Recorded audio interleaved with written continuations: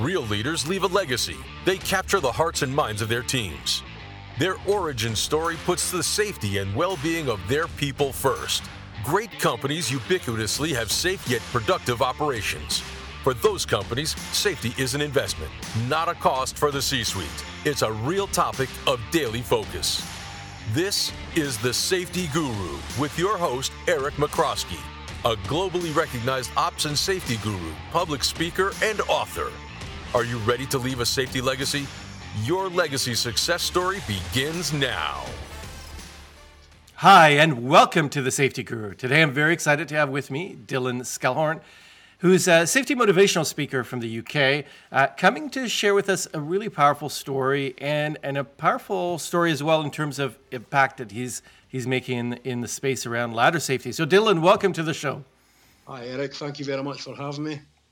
So let's start, maybe if you can tell me a little bit about your story and what transpired. So back in June 2011, I had a serious accident which involved a fall from height, and it was 33 feet from a chimney stack.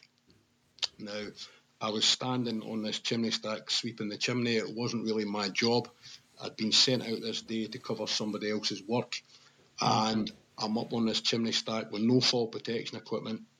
And the company I worked for, the employer, told us basically when I started with the job that we weren't allowed any safety harnesses or fall protection equipment or anybody footing our ladders, and that he had a special dispensation from the UK Health and Safety Executive to work at height without safety equipment.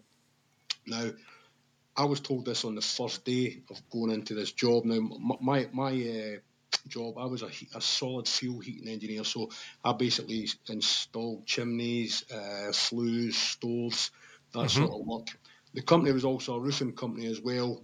Wasn't really my thing, you know, but I did do roofing as well for them. I'd labour for the roofers as well, so most of the work was at height.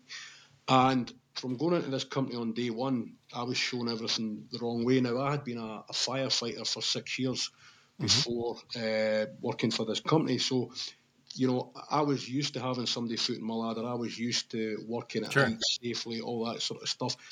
Coming into this company, it was a totally different safety culture, or, you know, they didn't really have a safety culture.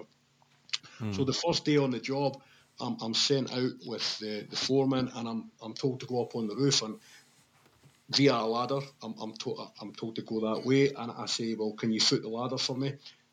He basically said, no, we don't foot ladders here. Oh, wow. I asked why, you know, always doing it safely in the fire brigade. And he basically said that the boss is not going to pay for somebody to stand at the bottom of your ladder and foot it, while in his opinion, that person could be somewhere else making him more money on another job. So this worried me. Climbing this ladder, I got the gut feeling in my stomach. I got the little voice in my head telling me, don't do it. But jobs were quite scarce at the time, especially doing what I was doing, so I sort of got on with it, you know. And I also asked for a safety harness when working at height, and this is when I was told by my employer, you're not getting one, we've got this special dispensation. Now, it turns out, as I thought, this was complete lies. It didn't exist. But after the accident, he typed up a fake dispensation, put the health and safety executive's name on it, even put an inspector's name on it, saying that we had this permission. I then took it to the HSE, and they said we didn't issue this. We would never issue one of these to anybody. So my gut feeling was right, but because I didn't listen to it, I still had the accident, you know. So as time was going on, I was going out to jobs on my own, and I was getting scared every time. I was going up these ladders. They were moving underneath me. I could feel them moving. They weren't safe. It was uneven ground. So what I started doing was I would get my van, and I would park my van in front of the ladder to stop it kicking out at the bottom. Now, we all know that's not the best way to do it, but in my opinion, I thought to myself, it's better than nothing. You know, the ladder's not going to move if a van's in front of it. Sometimes I couldn't put the van there for obvious reasons, you know, access and stuff like that. And when that happened, I would just take the risk. And again, I'm going up nearly every day on my own up these ladders, and I'm getting the gut feeling, and I don't want to do it. And I thought to myself, I need to speak up again. So I spoke up, and I was basically threatened losing my job. If you don't like it, there's the door. Now, in hindsight, if I could go back to that day, knowing what I know now, knowing what happened to me, I would have walked out the door. I wouldn't have cared about the money. I'll get a job somewhere else. The bills might be paid late, but I'll get a job eventually somewhere. Right. But that wasn't the way I was thinking. I was thinking, well, you've got to pay the bills. And I would try and convince myself when I was climbing these ladders, when I'm getting the gut feeling and when I'm worried, I would say to myself, it always happens to somebody else. It won't happen to me. I'm only up there for a few minutes. It'll be fine. And this is me trying to convince myself that what I was doing was fine. It was safe, And like I say, I made the wrong decisions. So on the day of the accident, I had actually planned to leave the job. I made a plan. I don't want to do this anymore. I'm going to end up with having an accident. So I planned to leave the job. Now, I knew I couldn't just walk out the job, but we used to get 3 weeks off for the summer holidays. Sure. So we'd get 3 weeks holiday pay. I thought, I will wait till then. It's only 6 weeks away. I'll take my 3 weeks holiday pay. I'll go and get a job with another company, a bigger company, or on a bigger site, because my thinking is, bigger company, bigger site. If I ask for a safety harness or somebody to foot my ladder, or a piece of PPE, fall protection equipment, I'm probably going to get it. Not always, maybe, but in general, the bigger companies look after you better. And that tends to be the way it is, You tend to find a lot of the time the people who are taking the most risks are the smaller companies because they think they'll get away with it. So this was my escape plan. I've only got 6 weeks to work. I'll just keep my head down. I won't take any of these risks, and I'll get through it. And in 6 weeks' time, I'll walk out the door, and I'll never have to work like this again. I didn't like it.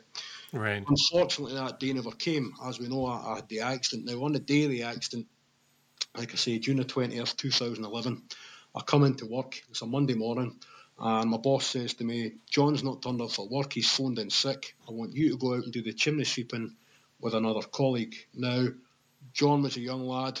He was about 23, and he used to go out drinking every weekend, and he continued to Sunday night. He knew he had work on Monday morning, but he'd go out Sunday night, get drunk, and he'd phone in sick. Usually somebody else would, go and do his job for him. I'd be on the more technical side of the chimneys. I was the only heating engineer in the company, so jobs like that never really got given to me. But because we were short-staffed this day, I got sent to do this job.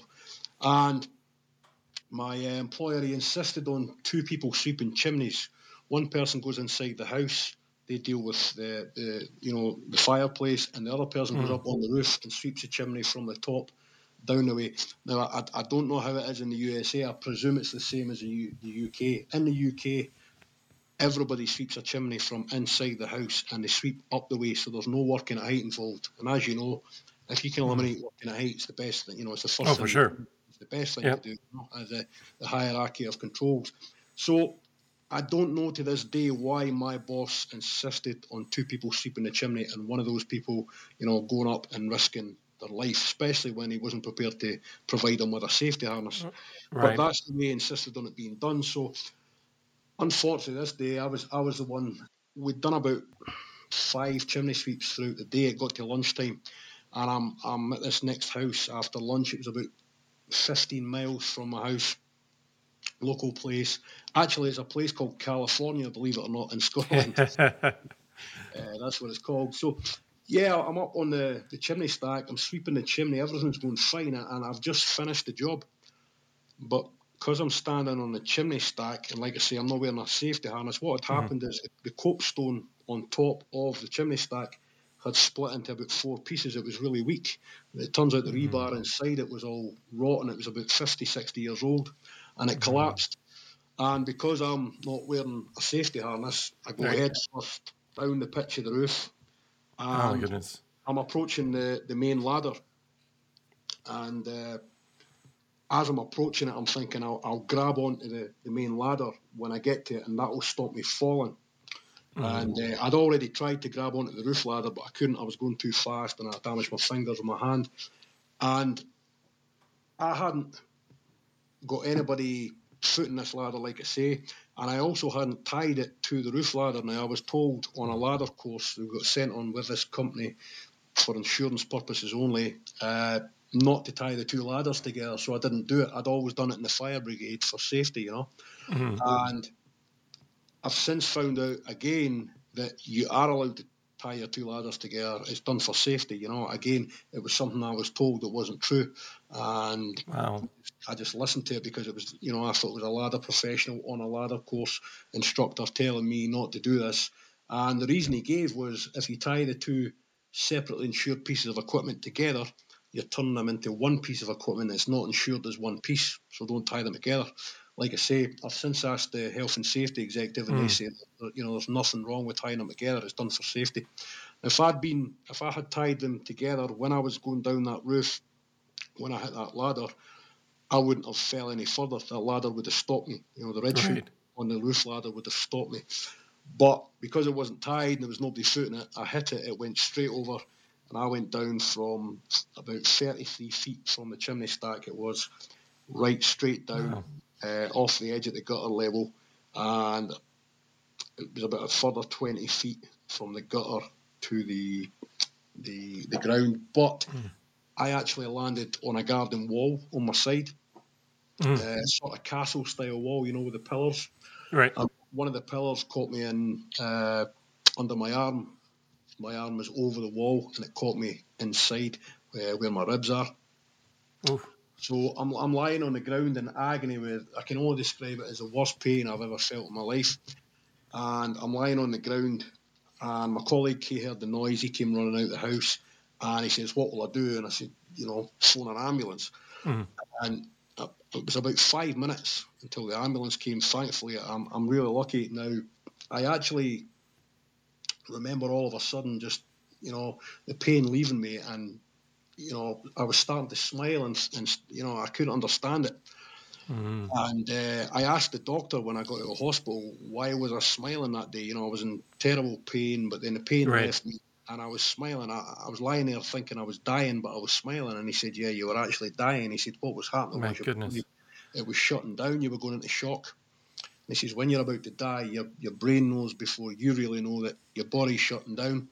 And what it does is it releases endorphins." And I find this fascinating. It releases these endorphins, and they're there to keep you calm, because if you go into further shock, your body's just going to shut down and you die.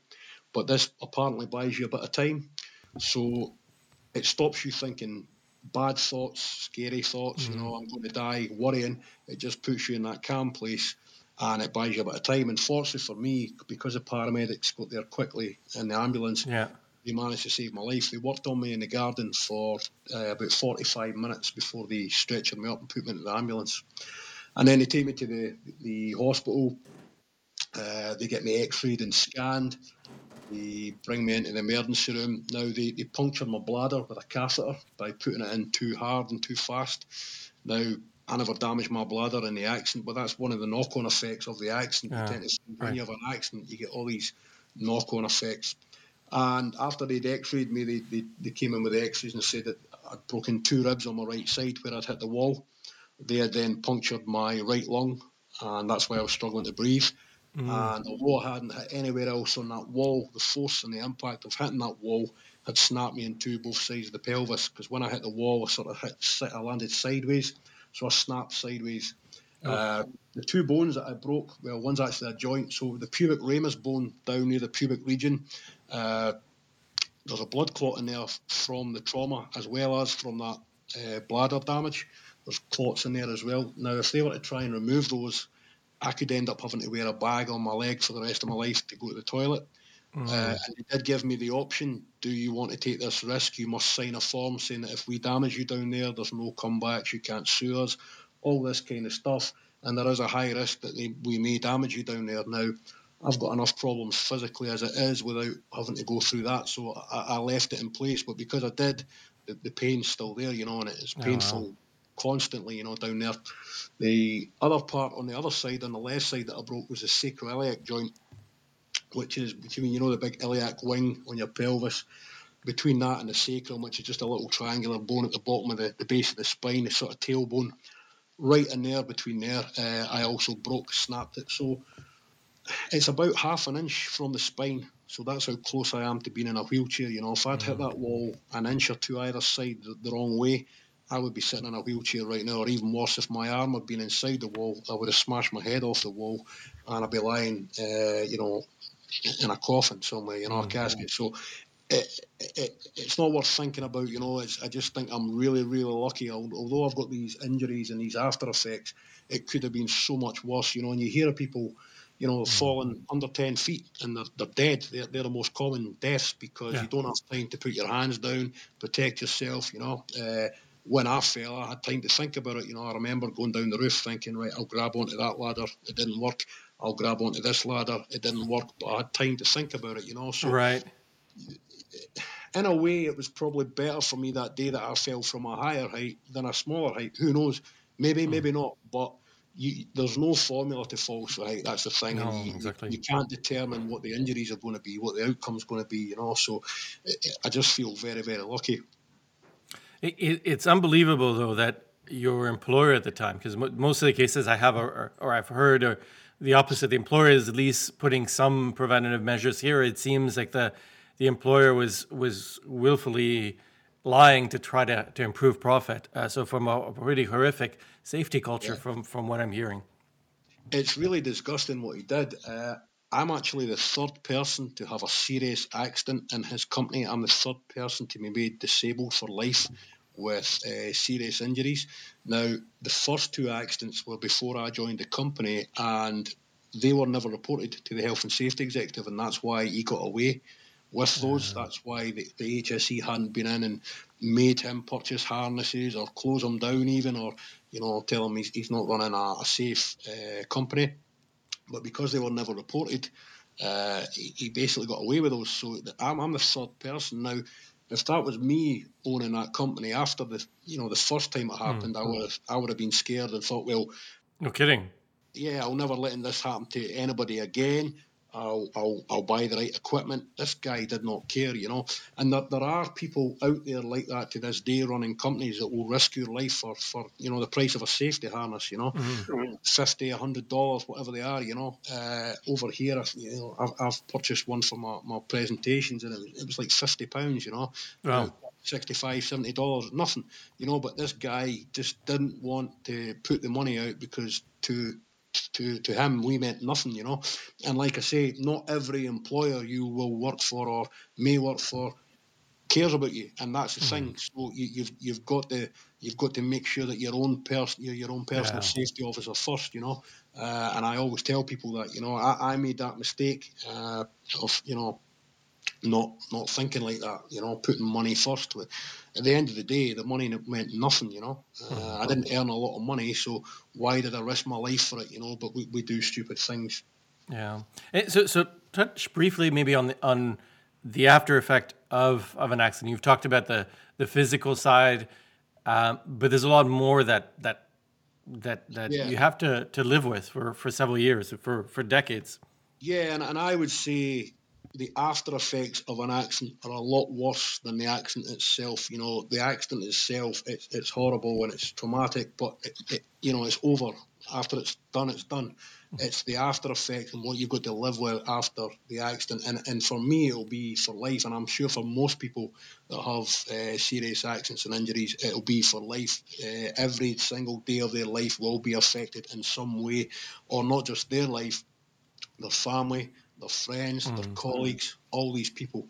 Now, I got out of the hospital after 5 days. They said there's nothing else they could do for me because I didn't want those operations and risking damaging down below. They basically said they were clean breaks. They couldn't do anything with them.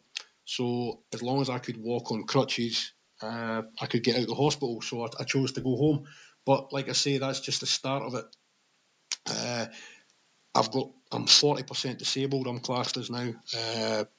With degenerative arthritis in my pelvis, my lower back, in constant pain every second of the day, especially with the bladder stuff as well.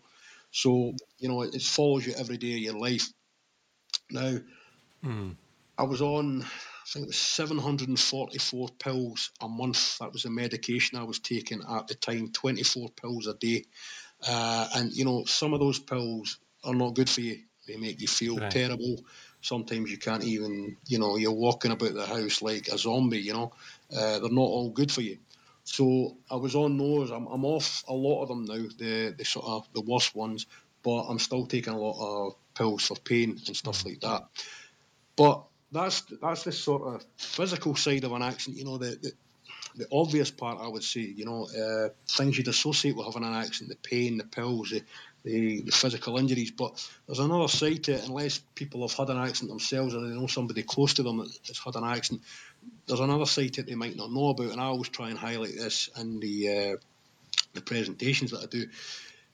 I was stalked and followed by an insurance company because I had put a claim in for compensation, sort of, get something to help me later in life.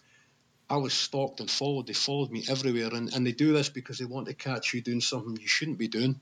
Take the evidence to court, show the judge, they throw your case out, and you get nothing. So they spend a fortune doing this, and this is sort of every day. You wake up in the morning, you look out the window, and there's a car sitting across the road waiting on you. And if you leave the house, now I don't know if this is the same in the US and other places, but in the UK, this is what happens. And this is what happened to me. And they follow you every day. Anywhere you went, your surgeon's appointment, doctor, lawyer, physiotherapy, they would follow you everywhere. And they'd do this, like I say, to try and catch you out. And I knew I wasn't doing anything wrong, but you start to become paranoid. You think, why are they following me? Maybe I am doing something wrong. So you tend not to go out. Now, I had to go out for these main appointments, the lawyer, the doctor, stuff like that, because if you don't, it will be used against you in court. You didn't try to mitigate your losses and get better. But any other day, I just stopped going out. I wouldn't leave the house. Now, fortunately for me, I lived with my parents at the time. And if I didn't, I would have lost everything. I would have lost my house. If I had had kids and a wife, I would have affected their life. I would have ruined their lives. Fortunately for me, I had my parents to put a roof over my head, to feed me, put some money in my pocket, because, again, I don't know how it is in the US, but in the UK, what happened to myself was with the benefits, I think you guys call it welfare, they stopped my benefits money not long after I got out of hospital. So I had no money, nothing to live on. So if it hadn't been for my mum and dad, I might have been living on the streets. It does happen to people. So again, I try and highlight that side of the accident, and I say to people, you could be at work today and life is good. You've got a family, you've got a nice car, you've got a nice house, and you have an accident today, and tomorrow the bills aren't getting paid. You only get paid for coming to work for one day. So tomorrow the bills aren't getting paid. 3 months' time, when you've missed 3 payments on the house, the car, they get taken away. Your family can walk out on you. It happens to people, because they can't handle it. Their life's changed. So all these people that could be affected by your accident, so something you do unsafe at work one day can lead to that, and that's the knock-on effect. And an accident has a huge knock-on effect on everybody, and like I say, not just the person that has the accident, your friends, your family, your colleagues. The person who was with me on the day of the accident, who was doing the job with me, he left the next day through shock. He was in so much shock after what he saw. He saw me lying on the ground dying. He basically said to himself, I don't want that to happen to me. And he had a family. He had 2 kids and a wife. And good on him, I'm glad. And maybe that's a positive to come from my accident, that he was no longer in danger anymore. He started his own business and he does everything safe now. So, maybe that's a positive. Good. My colleagues, the company eventually closed after my accident. About a year or 2 later, I think it was. He was basically told to purchase the right equipment, the safety harnesses, the fall arrest equipment. He did it to comply, but he was still sending people out and telling them to not use it because it takes too long. Really? Yep. I would think that at that stage he would have changed his mind. Yep. He didn't. He just did not care. I'm going to say he was fined, but he wasn't. The company was fined £20,000 at court, which is maybe $30,000. Yeah, it was nothing. And he made lots of money. This guy, but he just didn't care. It was all about making money. He didn't care about his employees. So I think because he was getting followed from the health and safety executive quite a bit, and he was sort of retiring age, he basically closed the company. So he was fine. He had money in the bank. He was retiring age, but he put 8 of my colleagues out of job.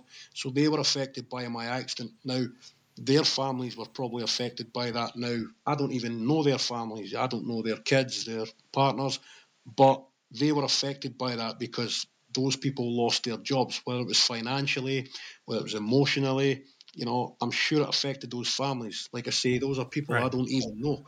So I've affected all these people by doing something unsafe at work. So when I said earlier about, think about what it is you're doing, you're your own personal safety officer. That's the way it is. You've got to be safe first. Look out for number one, and then look out for other people. If you see somebody doing something unsafe, speak up. They might not even know they're doing it. You could stop them having the accident. But that's the way I should have been working that day was with that attitude. If I can't do it safely, I'm not doing the job. And money should never come into it. It should never have been on my mind. But that's life, it's the way we think at the time, hindsight's a wonderful thing. But like I say, if I could go back to that day, I'd have walked off the job. I would have walked off the job the first day when I was told to climb that ladder that was unsafe. I really would, And how do you help leaders and team members realize or make that same realization? Because you talk about trusting your gut. You also talk about safety is about taking pride in yourself. How do you help leaders and team members really realize that they do need to stop in those cases and really reprioritize? This episode of the Safety Guru Podcast is brought to you by Propolo Consulting, the leading safety and safety culture advisory firm. Whether you are looking to assess your safety culture, develop strategies to level up your safety performance, introduce human performance capabilities, re-energize your BBS program, enhance supervisory safety capabilities, or introduce unique safety leadership training and talent solutions, Propolo has you covered. Visit us at propolo.com. Well, first, before I go into a company and speak for them, I ask them questions. So, do your employees have the authority to stop the job? Right. Or the task, if they, without getting reprimanded, without being threatened like myself, if they say no, then I don't go into that company because my message is a waste of time. Right. That's part of the message. So it's part of it's a partnership. So I basically say in my presentations that the company is allowing you to stop the task, stop the job. If you do, you will not be shouted at. You will not be threatened with losing your job like me. You might even get a pat on the back for it. They do not want you to have an accident, but you must meet them halfway. You must speak up. You must do your bit. Now, if a company does that, people are more inclined to speak up. Now, I spoke up, but when I did, I got shot down. Right. And it meant nothing then because then I didn't bother speaking up because I knew I would get shot down again. I'd lose my job. I'd get threatened with losing my job. So it's a two-way thing. It's a partnership. So I always like to say, I make sure that the company gives the authority. And I usually pick out a director, a manager, somebody of authority in the audience. And we arranged this before. I asked them if it's okay to say this. Again, if they said no, I wouldn't go into the company. Right. But I pull them out. I bring it up and I say, am I right in saying, I'll say to the director, am I right in saying that all these guys here, these people here, have got the authority to stop the job? And they'll say yes. And I say, see, you've heard it. You don't need to hear it from me. I'll maybe never be back here. You've heard it from the person at the top. They're saying you can stop the job. If they're saying you can stop the job, why wouldn't you stop the job? And giving people that empowerment and that authority to stop a task, stop a job, knowing in the back of their mind that they won't be in trouble for it, they are more likely to stop the job. And that, I totally believe that because that's what happened to me.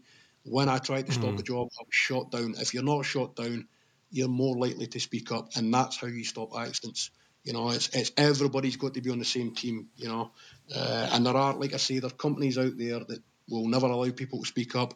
They don't have a safety culture, but they're likely never the people that would phone me and ask me to do a pet. They won't call you. I've never had a company yet say to me, no, you can't say that. I've never walked away from a company. So that's great, I get phone calls from people who, they want safety in their company. They don't want accidents happening, which is great. They're the people I want to work with. Of course. So what are some of the other messages so that you share? You talk about your gut feeling that day, and about trusting it, and you talk about really that safety, really reframing what safety is about. Yeah, so going back on what I was talking about there, about, how it can affect not only you, your friends, your family, your colleagues, all these people, big knock-on effect. Safety, for me, is about pride and self-respect. Having that pride to stand up and say, that's not going to happen to me. I'm never going to have an accident. I'm going to go home every single day in one piece, intact, uninjured, because I care about my family. I care about the people around me. I care about my children and obviously themselves. Right. That pride and that self-respect. And I always say that to the people when I do a presentation. If you walk out of this room with that attitude, thinking, I am never going to end up like him, then my accident hasn't been for one day's wage. It's been to stop you going through the same thing I go through every single day of my life. And if I stop one person having an accident, then it's worth it. I'm Right. turning a negative into a positive. Obviously, we don't want anybody having accidents. They do happen, as we know. But if it stops just one person doing it, then I've been doing this for 7 years now, and I intend to do it for as long as I can. And if it just stops one person going through what I went through, or being killed even, or just even a cut finger, then it's worth doing it because it stopped an injury. Exactly. Obviously, like I say, we hope it's more than one, but we can only try our best. But that's the aim, and that's why I do it. I didn't want my accident to be for one day's wage, because that's all we come to work for, one day's wage. If you have an accident today, you might get that money in your bank, but you're not getting it tomorrow when you're lying in a hospital bed or you're lying in a box. So we only come to work for one day's wage, and when you look at it like that, one day's wage is nothing. We put everything on the line every single day to risk everything for one day's wage. Why risk everything for that? It's not enough. It never will be enough. A lifetime's wages isn't enough to lose your life or be seriously injured. So, why risk it for one day's wage? And I tell people that as well. Don't put everything on the line. It's just a job at the end of the day. Yes, it's important. It's how we make a living, but it's not as important as the things or the people outside of work. That's why we really go to work. To provide for them, to provide for ourselves, to enjoy life. Yeah. There's many parts of life now that I can't enjoy, and that's just the way it is. I don't want other people going through that. So yeah, safety is about pride and self-respect. And another message I like to use is the most important piece of PPE is the human brain. It's not the safety harness or the steel toe cap boots, the high vis vest, that sort of stuff. Yeah, they're important, of course they are. But unless you actually use your brain first to know you should have that stuff on, or listen to that little voice in your head telling you something, like the gut feeling, unless you actually listen to that first and act on that first, you can still have the accident. Doesn't matter what PPE you're wearing. So the most important piece of PPE is the human brain. And I would say also the gut feeling. Right. They call that the second brain. If something isn't right for you, what I say is stop, take 5 seconds, look at it again. If it's still not right, don't do it. Now, it could be 5 seconds, it could be 5 minutes, it could be 5 hours. We say 5 seconds just to, stop and look at it again. But however long it takes, if you're getting that gut feeling or the little voice in your head or just something's niggling at you, you don't feel right doing it. We've all had that, the butterflies in our stomach. Yep. We get that for a reason, and if you ever get that when you're about to do a task, stop immediately. Stop. Like I say, take the 5 seconds, 10 seconds, a minute, whatever it takes, look at it again. If it's still not right, you don't do it. If you can make it right, you can make it safe, great, get on with it, do the task. But if you can't, look at it. And you know what, get other people around as well. Are you getting the same gut feeling I'm getting about this? Two heads are better than one, as they say, Exactly. That's the kind of thing, just to look at it again. But would you do all of that stuff if you thought in the back of your mind that if somebody sees you stopping a job, you're going to get shouted at, threatened, lose your job? You probably wouldn't. And that's why it's so important to have the company on side as well. The people at the top, the people you're working for, whoever's in charge, got the same attitude towards safety as the person doing the task. It's a team effort, safety, as far as I'm concerned. Like I say, if you've got a boss or an employer like me, it's not going to work. And my advice then would be get out of there quick. Get a job somewhere where you're appreciated, where you've been given that authority to stop the job. And I talk about self-respect and pride. Now, if an employer hasn't got enough respect for me to allow me to stop a job and not be injured, why should I risk my life to line their pockets? Yeah. It's a two-way thing, it's a mutual respect. So that's the way I see it as well. Absolutely. At the end of the day, that is a responsibility from an employer standpoint to try to do their best to create a safe environment. If they're not doing that, they don't deserve to be in business. No, definitely. We talk about employee engagement, but employee engagement is important. But even more primary and more critical than that is ensuring that your team members come home day in and day out to their loved ones. Yep. If you're sending people out to do a task or a job, Yeah. it's down to you to make sure that that's safe. You've done your risk assessment, you've written your method statement, you've looked at the risks. You've tried to make it as safe as possible, and then at the end of it, that's okay to go and do that.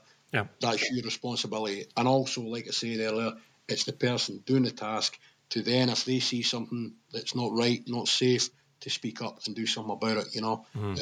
The employer may not always be on the job, may always not be on the site. It's down to you to be your own personal safety officer. Yeah, absolutely. So I'd love to hear a little bit about the passion project you've been running. So you've tried to make a difference in speaking to people around safety, but you've also tried to take some actions in terms of improving ladder safety, which is incredibly dangerous. A lot of people underestimate the risk associated with a ladder. Tell me a little bit about what you've done on the ladder safety side. So back before I had the accident, when I just started with this company, and as I said at the start, I was sent out to work on ladders unsafely on my own, nobody footing them. Yep. I thought to myself, one way I can try and be safe is to go online and look for a ladder stabilizer that I can put at the bottom of my ladder and stop my ladder moving. I went online, I looked, and as far as I'm concerned, everything I saw that was available, there was nothing that would actually stop my ladder moving. There was nothing that would do that and actually work on uneven ground, put it at the right angle, all that kind of stuff. Yep. So I came up with an idea for a product, and it's called Ladder Locker. Now, I came up with the idea and I thought to myself, like having somebody footing a ladder, it needs to be something that uses weight. Right. Most of it, well, all of the ladder stabilizers I saw online when I looked would have blown away in a strong wind, so they don't work. So the problem with footing ladders is, as well, as you probably know, it's the last sort of thing you do if you don't have any other way of supporting a ladder, securing a ladder. Yeah. You get somebody to foot it. But it's been proven that if somebody's at the top of a 30-foot ladder and they fall, the person at the bottom is never going to hold them. There's no way. Yeah. It's going to hold them. It's not going to happen. It's physically impossible. So it's a bit of a placebo. It's more to make the person up the ladder feel a bit safer, but are they actually safer? Probably not. And it's, the other problem you've got with that is people tend to get bored when they're footing a ladder. They look round, they walk away, they move, they start getting their phone out their pocket, they're not actually looking. And then the other thing is, if somebody does fall, well, a ladder's been footed. If they fall on the person footing the ladder, you've got two severe injuries or possibly worse. So I came up with this idea. Then, unfortunately, I had the accident, and I started my motivational safety speaking business back in 2014. And I was always putting this idea to the back of my mind because I thought it was going to cost a lot of money, and it's a lot of work, and I'll get round to it. And in 2016, I was waiting on my car getting serviced in the garage, and you know how you sit and daydream just waiting on things. I thought to myself, you know what, if I don't do this now, I'll never do it. And I don't want to get to, 70 years of age and think, what if? Imagine if I had done that. Imagine how many lives it might have saved. Where would it have went, So I contacted a patent lawyer, and they loved it. They said it was patentable. They thought it was a great idea. So the patent process is very long, and I've now got worldwide patents granted. So I've got all that. And last year, on the 20th of June, which was the 10-year anniversary of my accident, I launched the video Ladder Locker. You can watch it on YouTube. It's just type in ladder locker and you'll see the product. Now, like I say, what it does is it uses weights, and the ladder is put in it. So you put the ladder in it, and it's got an angle plate in it. So when you put it in, you rest the ladder on this plate, and you get it sitting where you want it at the top, the landing point, Right. the resting. If you've got it resting properly on that back plate, because it's angled at the correct angle and it's sitting where it needs to be at the top, the ladder physically cannot be at the wrong angle. It's got to be at a perfect angle, the 75.5 degrees angle that it should be at. So it puts it at the right angle. It works on uneven ground. Now, there's spirit levels built in. And again, as long as you level up with the spirit levels, it cannot be at the wrong angle. You then clamp the sides of the ladder in, clamp the front of the ladder in, and then a door shuts at the front to keep it in as well. And you put weights in the back of it. Mm-hmm. And that is like having somebody footing your ladder. But the beauty of this is that those weights won't walk away. They won't get bored. They won't go on the phone. They are there to stay. And I just believe that, this is needed. I've been there. I was looking for something that would actually stop the ladder moving, and that's why I invented it. That's why I've brought it out, and I'm trying to get it onto the market. Now, starting a new business, it's not easy. So I'm at the moment, I'm trying to get the proper manufacturing sorted, the distribution, all these kind of things. So it's taking a bit of time. But like I say, the reason I launched it last year, the video, was I wanted to make it sort of symbolic, and I put it on LinkedIn and all these other places, Twitter and stuff. Sure. And I basically said, it's 10 years today since my accident. I want to mark the occasion with something positive. I don't want to, I post, poor me, I've had an accident. I want it to be, this is what's come from the accident. This is a negative being turned into a positive, or it's a positive coming from the negative.